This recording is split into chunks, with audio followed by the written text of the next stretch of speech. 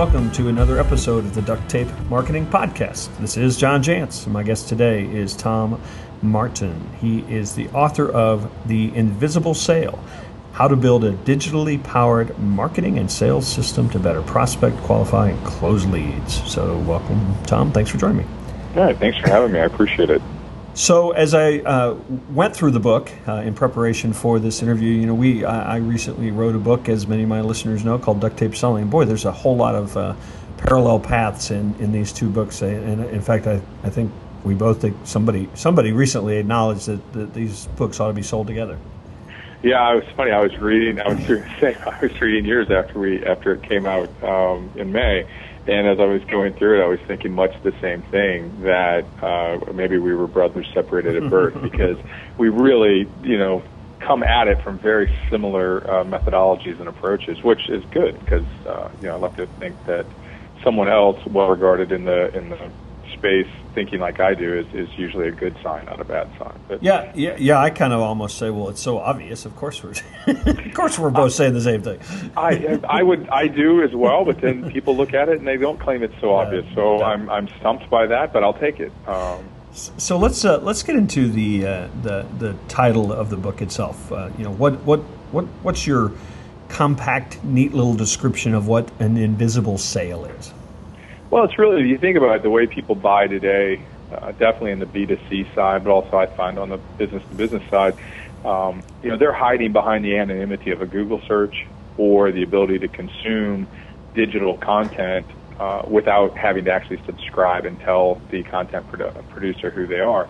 And that allows today's buyer to conduct really a lot of that pre-purchase research that normally in the old days we would have had to call a company and request some sort of sales kit or request information and identify ourselves and become visible sales prospects.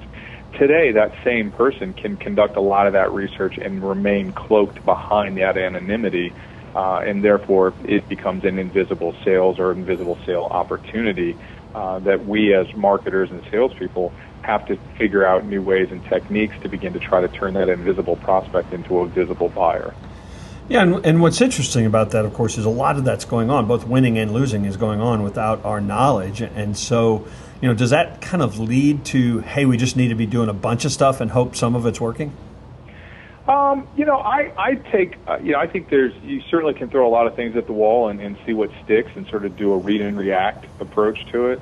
I'm more of a fan of a strategically focused, I call it propinquity marketing. We talk about it in the book, where I believe the best way to go about it is to go and really profile your prospective target audience and who you're going after, and try to figure out where are they naturally going for information with regard to your category, your industry, your particular sale.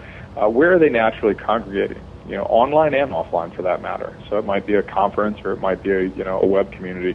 But then once you've defined that, take steps to provide educational and helpful content or helpful information in those various propinquity points. And by tying those together and strategically sort of weaving them into a campaign, if you will, you increase the opportunity for them to discover you, get to know about your product or service, or you as an individual, or you as a company. And as they get to know more about you, they get to like you, and then that positions you to be the preferred solution when they do move into that buy mode. So I think there is a way to strategically align what might to the buyer appear to be a chance introduction, but in fact you've stacked the deck in your favor to create the opportunity for that introduction to occur. Yeah, so at worst it's an educated guess of what's going to work at least. Yeah. So since you let the cat out of the bag, I have here in big bold letters the word propinquity, and I was going to do it later in the interview. But my first question is, what editor let you get away with that word? Well, they didn't so much. Surely that had to be a fight. I just know that in my writing experience, it's usually stop trying to use big words. It was actually a fight, but not so much in you putting it in the book. I actually wanted that to be the title. Oh wow! Because when you look at the book in its totality, it's a book about how you as a company can create propinquity against prospective target audience. But as you said, as a writer, you well know how that discussion went. So the negotiated position, if you will, was you cannot make that the title of the book. That's never going to fly. But yes, you can make it a chapter, because we do see how it is a core theory that supports, your entire marketing and sales approach, and how you and why you think it works, etc. So you can have a chapter, but you can't have a title. Was sort of the net on that one. Well, so my listeners are much more educated than I am. So maybe just for my sake, define what propinquity is. Well, propinquity is a social theory that's been proven many times over the last 100 years with research. And the law of propinquity states that one of the best predictors of the formation of relationship between two people is proximity, either physical or psychological. So you will tend to be friends with people you live next to, you work with. You see a lot of people get married to people that they work with. Well, that's called industrial propinquity. But then you also can see propinquity from a psychological standpoint. I have to stop you there, because I can't pass how romantic that just sounded. Well, it's how I got my wife. I did fish in the corporate pond and found a keeper. So, yeah. But it actually a lot of the research actually is done in the marriage in that space of understanding, where were people before they got married, and there's a number of different studies that show.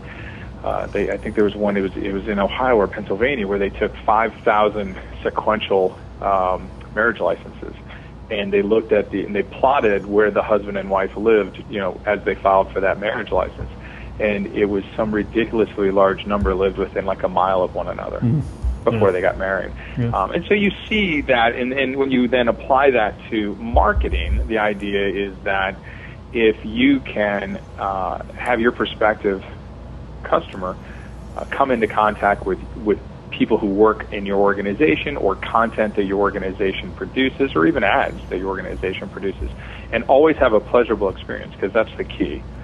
There is a jerk clause with propinquity. If every time you and I meet, you don't like me, I can meet you a million times. I'm never going to get you to become a friend. So you have to have a pleasurable experience. So as a content marketer, I have to put out content that actually rewards the reader and gives them something. If I'm always letting them down because I'm just trying to play link bait, or I'm just trying to win the keyword game, they will not move through a propinquity process. They will not go from awareness to knowing to liking to preferring and wanting to buy from me. They'll get stuck because they just don't like me. And so that to me is in today's very highly fragmented marketplace, where people are turning to so many different resources to gain information and content, that propinquity process, in my mind, is a way to really hedge your bet and give yourself the most opportunity to win new prospects and convert them to new clients. Well, so let's apply that to that, because again, you and I both know there's a lot of organizations out there that have marketing that is tasked with generating leads, and sales with closing deals, and the salespeople are typically out there scrounging for more leads on their own because they don't get enough leads, or they don't get enough qualified leads. I mean, so how does that salesperson who's still working in a culture of close, or numbers, I mean, how does that person take a concept which may, for some, feel a little slower? Well, herein lies the $64,000 question, doesn't it? Yeah. I find that it's always better to show than tell. I think that salesperson who's in that organization, and I'm sure you've worked with organizations like this as I have, the salesperson who really wants or believes that this is a process that will work is going to have to commit to putting a few skins on the wall.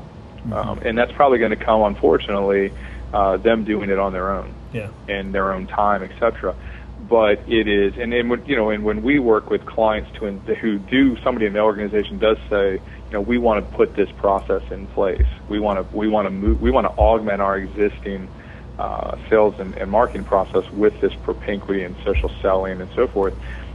We will target the people in the sales and marketing team that seem to be the most inclined to want to do this, and we will heavy up our assistance to them and try to make them poster children, so that they get some early wins that they can then tell about. And then, it's funny, especially in sales, it's such a competitive environment. Right. As soon as a couple of folks hit some wins and talk about how easy it was and, oh, this was great, like, it's miraculous how many people get religion after that happens, Yeah, and I've actually been telling a lot of salespeople that it's really no different than that person that goes back at night and gets an MBA. You're building a career asset, and for you that might be content or some speaking or something that kind of raises you up in this game. But it may come after hours. It may come unpaid. Yeah, that's an excellent analogy. I hadn't thought of it like that, but you're right. It's it's an investment in yourself, because at the end of the day, the only person who owns your career is you. And certainly, while it benefits the companies you work for, ultimately it's investing in you. And it's interesting is that the other thing we tell people is I polled about a year ago. I polled a whole bunch of folks in the social media space, especially, and just said, look, without revealing client names, etc., how long does it take when you start to install a social media or social marketing or social selling program? How long does it take before you really first start to see the real results? Somebody gets a new contract, or you start getting really trackable leads that are good leads, etc. And across the board, it was 6 to 9 months, without fail. Yeah. That somewhere between 6 to 9 months is where the slow process, the flywheel finally starts to catch traction and starts to spit out leads and contracts and so forth. So the other thing I tell people that are thinking about doing is, look, you can do anything for a year. I don't care what it is. You can find the time to do anything for a year. Give yourself a year. Just invest. And you don't have to be perfect. Just do something. Even if it's just, finding out that all of your prospective customers are huge into Pinterest or Tumblr or LinkedIn or whatever social selling platform that they might be in, and then really go be a part of that community and invest in it for a year. And you will get some leads, and you will get some better and more qualified leads. You'll see some of what we call this painless prospecting stuff start to take off. And at that point, then, you can then show your boss, look, I've been doing this on my own, but look what's happened. Mm-hmm. Imagine if everybody, in the sales team adopted this process. Like the old adage, there was a salesman who, best salesman in the whole company, and his average, meeting rate on a day was like, 4.1. sales calls a day, and the company average was like 5.8. And the sales director called him in and said, you are just rocking it. You're at 4.1 a day. Imagine what would happen if you would get to 5.8. And the sales guy says, well, hey, let me flip that around on you. Imagine what would happen to everyone else if they would get down to 4.1. His point was that I'm making it happen in my system, which is different than the rest of the company, but my system works. Yeah. And I think that's ultimately what it takes. You have to be able to prove to people that this works. Yeah, it's funny. Years ago, I always use this example. I had a client that we started working with, and they were chasing a lot of really bad leads, and so we stopped doing the things that was generating bad leads, and a couple other things. And I remember one of the first meetings where we were looking at quarterly numbers, and the owner of the business was just completely upset because leads were down significantly. But then we tracked over and said, yeah, but your closing percentage is up significantly. Your average deal is up significantly. Oh, by the way, your revenue's up significantly. And I do think a lot of times, especially in cultures that are all about close, or dial, that I think we fail to look at some of the important metrics. Yeah, I would tend to agree. It's we definitely have grown up in a world where people believe that it's really more about populating your database, mm-hmm. Your ACT database or whatever CRM you use, Salesforce, whatever, and it really has been just put more people on the top, work harder, call more, send more mail, and you'll squeeze more blood out of the turnip, as opposed to, why don't you just get the right people in the top of the funnel to begin with? It gets a lot easier to move them down the funnel, and you'll get more of them to fall out the bottom as sales, as customers. But it's one of those things. I had a sales director a couple months ago. He hugged me when he saw me. And he's not a huggy kind of guy. And I was like, what's that all about? And he said, man, I just love these internet leads. Yeah. We're closing 50% versus like 30% non-internet leads, and more importantly, I close them in half the time. Yep. Because when I show up at the person's house, normally I got to take them through all this information about our windows and why they're better and why they're more expensive. They've done all that. They've done all that homework on their own. They've usually got a couple of key questions I need to answer, and then it's time to sign a contract. And he said, it's funny because I feel like I no longer sell, I just close. Yeah. And to me, that's like, I said, man, can I put that on a sign and hang that up someplace? Because that's really, to me, yearbooks, the stuff you talk about in yearbooks, stuff I talk about in my books, same thing. Is it's really about, as a salesperson, what do you want to do? Do you want to sell or do you want to close? Yeah, and I think the other thing that happens and occurs when you do that education and you walk people through the steps and you talk about helping versus selling, I talk about teaching sales, is that what I typically find is that no longer are you hoping and praying that people choose you, you're actually choosing them. Whether they know that or not, if you guide people on the right journey, you're actually choosing that ideal customer as opposed to the other way around. No, absolutely. And you really aren't, I think of my early days, in the ad business, I was in charge of biz dev, and I would spend my days trying to prove to companies that they should hire me. Yeah. And I look now and I say, what do I do now? And I'm not proving anymore. My work, my content does that proof for me. By the time I'm on the horn with them, it's really more about confirming to them, yes, you're making the right decision. Or to you too, or to you too, right? I mean, I think that's the way that works as well. I mean, I think we've come to an age, particularly in this kind of authority, expert sets, where to some degree we're saying, is this a mutual fit? Absolutely. Well, and it's a lot easier to say no when there's 5 leads right behind it. That's right. Yeah. So we talked a little bit about social media. You have a concept in this book that I really like, and I've been promoting this idea of don't reach out and just try to connect with people who can be leads. Actually think in terms of connecting, being useful, connecting other people. And I think the term you use is social agent. You want to talk a little bit? You have a whole chapter on that. You want to talk a little bit about that concept, because I think a lot of people miss that part. Yeah, one of the things that I've always found in sales especially is if you meet somebody and they're in sales, they're sizing you up and you're either a prospect or not a prospect. And, if you're a prospect, the conversation continues. And if not, if you're at a networking event, they conveniently develop the urge to go to the bathroom, or their drink becomes empty and they need another one. Because in their world, you're valuable if you're a prospect, you're not valuable if you're not. And the idea of a social agent is that, there are going to be a lot of people that you meet in the world, or a lot of people that consume your content online, etc., that for whatever reason are never going to do business with you, ever. You're too expensive, your company's too small, their brother does what you do, whatever. But they're just never going to use you. But it doesn't mean that they wouldn't love to, and that they don't wholeheartedly support what you stand for and what you do and love your product dearly. And so while they may never buy from you, they'll tell 100 people to buy from you, or 1,000 over the course of their lifetime. And to me, it's a really powerful, especially in an age of social media, it's a powerful goal that all salespeople should be putting in place, which is, who are my social agents? Identify the people that love you, but for whatever reason don't do business with you.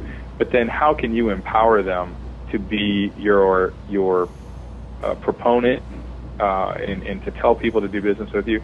Or maybe even more importantly, how can you encourage them or even train them to grow bigger ears on your behalf and hear about opportunities that would be perfect for your company or your product that you're not going to hear about because they're hearing about it in a social media group or from a friend that you don't know, and that they know, oh my God, that's a perfect thing for John. I need to tell them about John. Yeah. And that's just, to me, that's especially with social media and the amplification effect of that is just so important nowadays. Yeah, there's a person that that I think really, in my network, that really gets this, and a lot of times he'll see I'm in some other city and he'll just reach out on Facebook or some other platform and say, hey, I want to connect you with so-and-so because I think you guys have a lot in common or a lot to talk about. And he's really making connections for me. He doesn't even have anything I could buy. at least not that I'm aware of, but I'm constantly talking about him and his books and his process and this community that he started because he sees the value in networking with me, not to get something, but literally as a way to kind of further his connections out there and hopefully do something that's mutually beneficial. And I think that mindset is one that I think a lot of people get, but it takes work. Well, it does, and I think you really see it in you look at the social media space. You see it a lot. If you look at a lot of the social media consulting space, all the folks that are sort of really well known in that space tend to promote each other and help each other out, which is kind of a unique dynamic in a category when you think about it, because they're all competitors, really, at the end of the day. Yeah. But they're all kind of subscribed to that, all boats rise, and there's more work than any of us can all do, so let's just, make sure that we all rise together. But it's they are great social agents of one another, and they help each other open doors.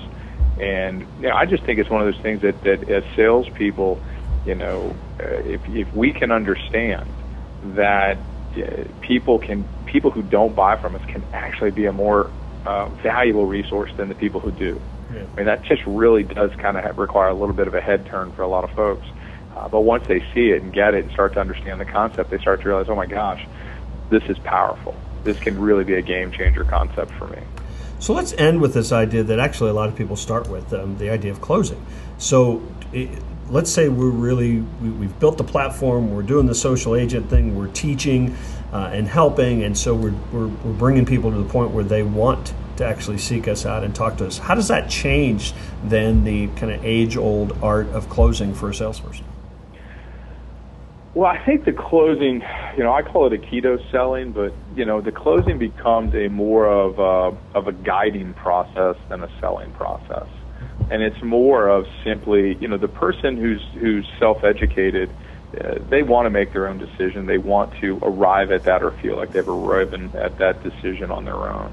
And so as a salesperson, I think our job becomes less about trying to make the deal happen and more about figuring out, what do you still need to know? Right. What question is still in your mind? What concern? What do I need to tell you? How do I need to complete your education in order to get you to do business with me?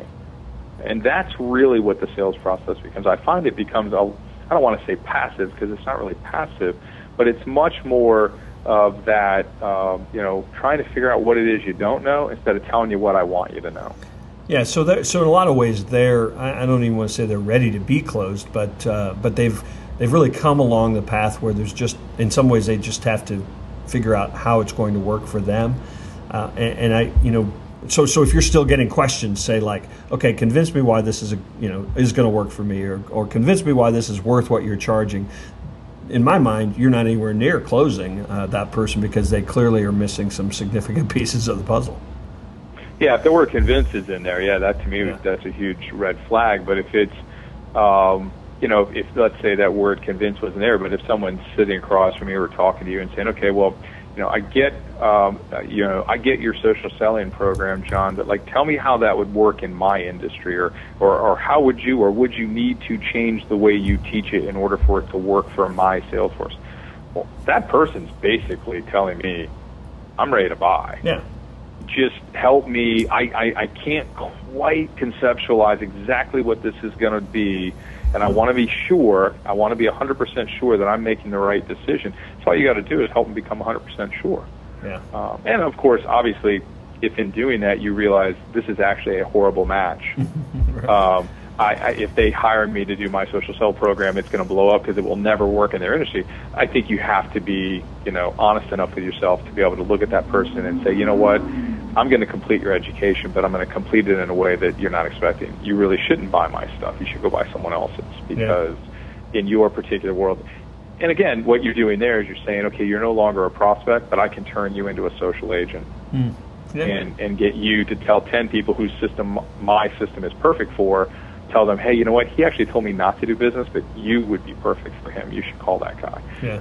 And I think that's today's modern sales. It's less about today's quota or this quarter or this month's quota, and it's more about life quota. How many sales are you going to generate over the lifetime of your career? Because sometimes that might be what you got to do is forego today's sale in order to make 10 tomorrow. Yeah, and that, that sale that you kind of cram in that isn't the right fit, there's a really good chance that person's going to come back not as a social agent, but as a social detractor, because you're probably not going to serve them.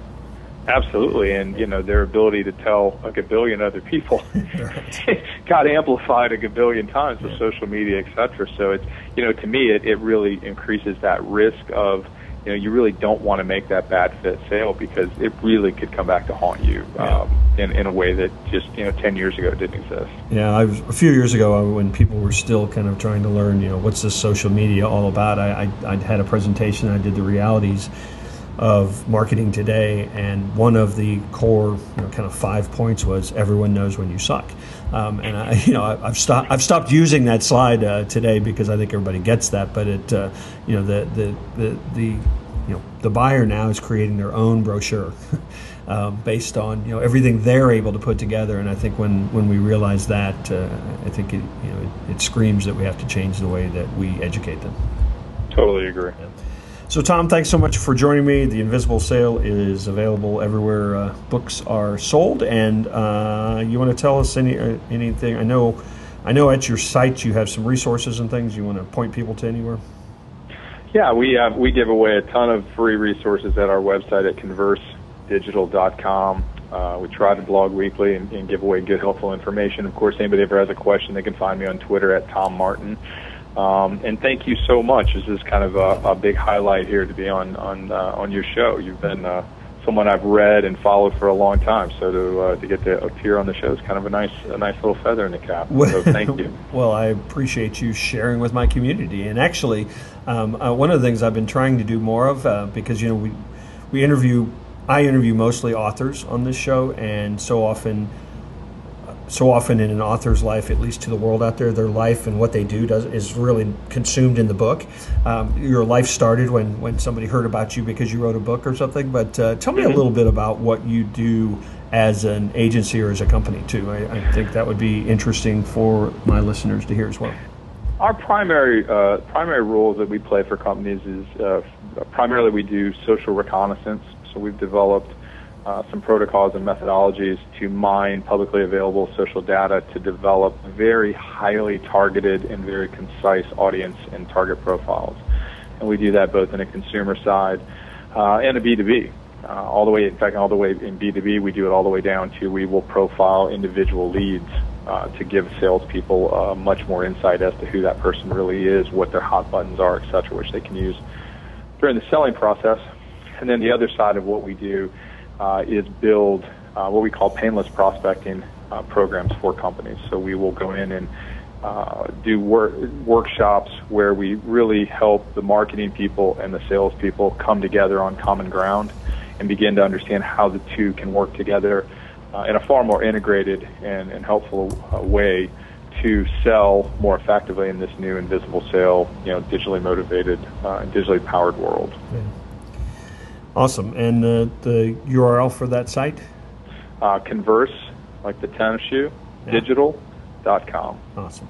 Well, thanks, Tom, for joining us, and I'm sure that it won't be long before I'll run into you out there on the road. Yeah, well, thanks again for having me. I appreciate it.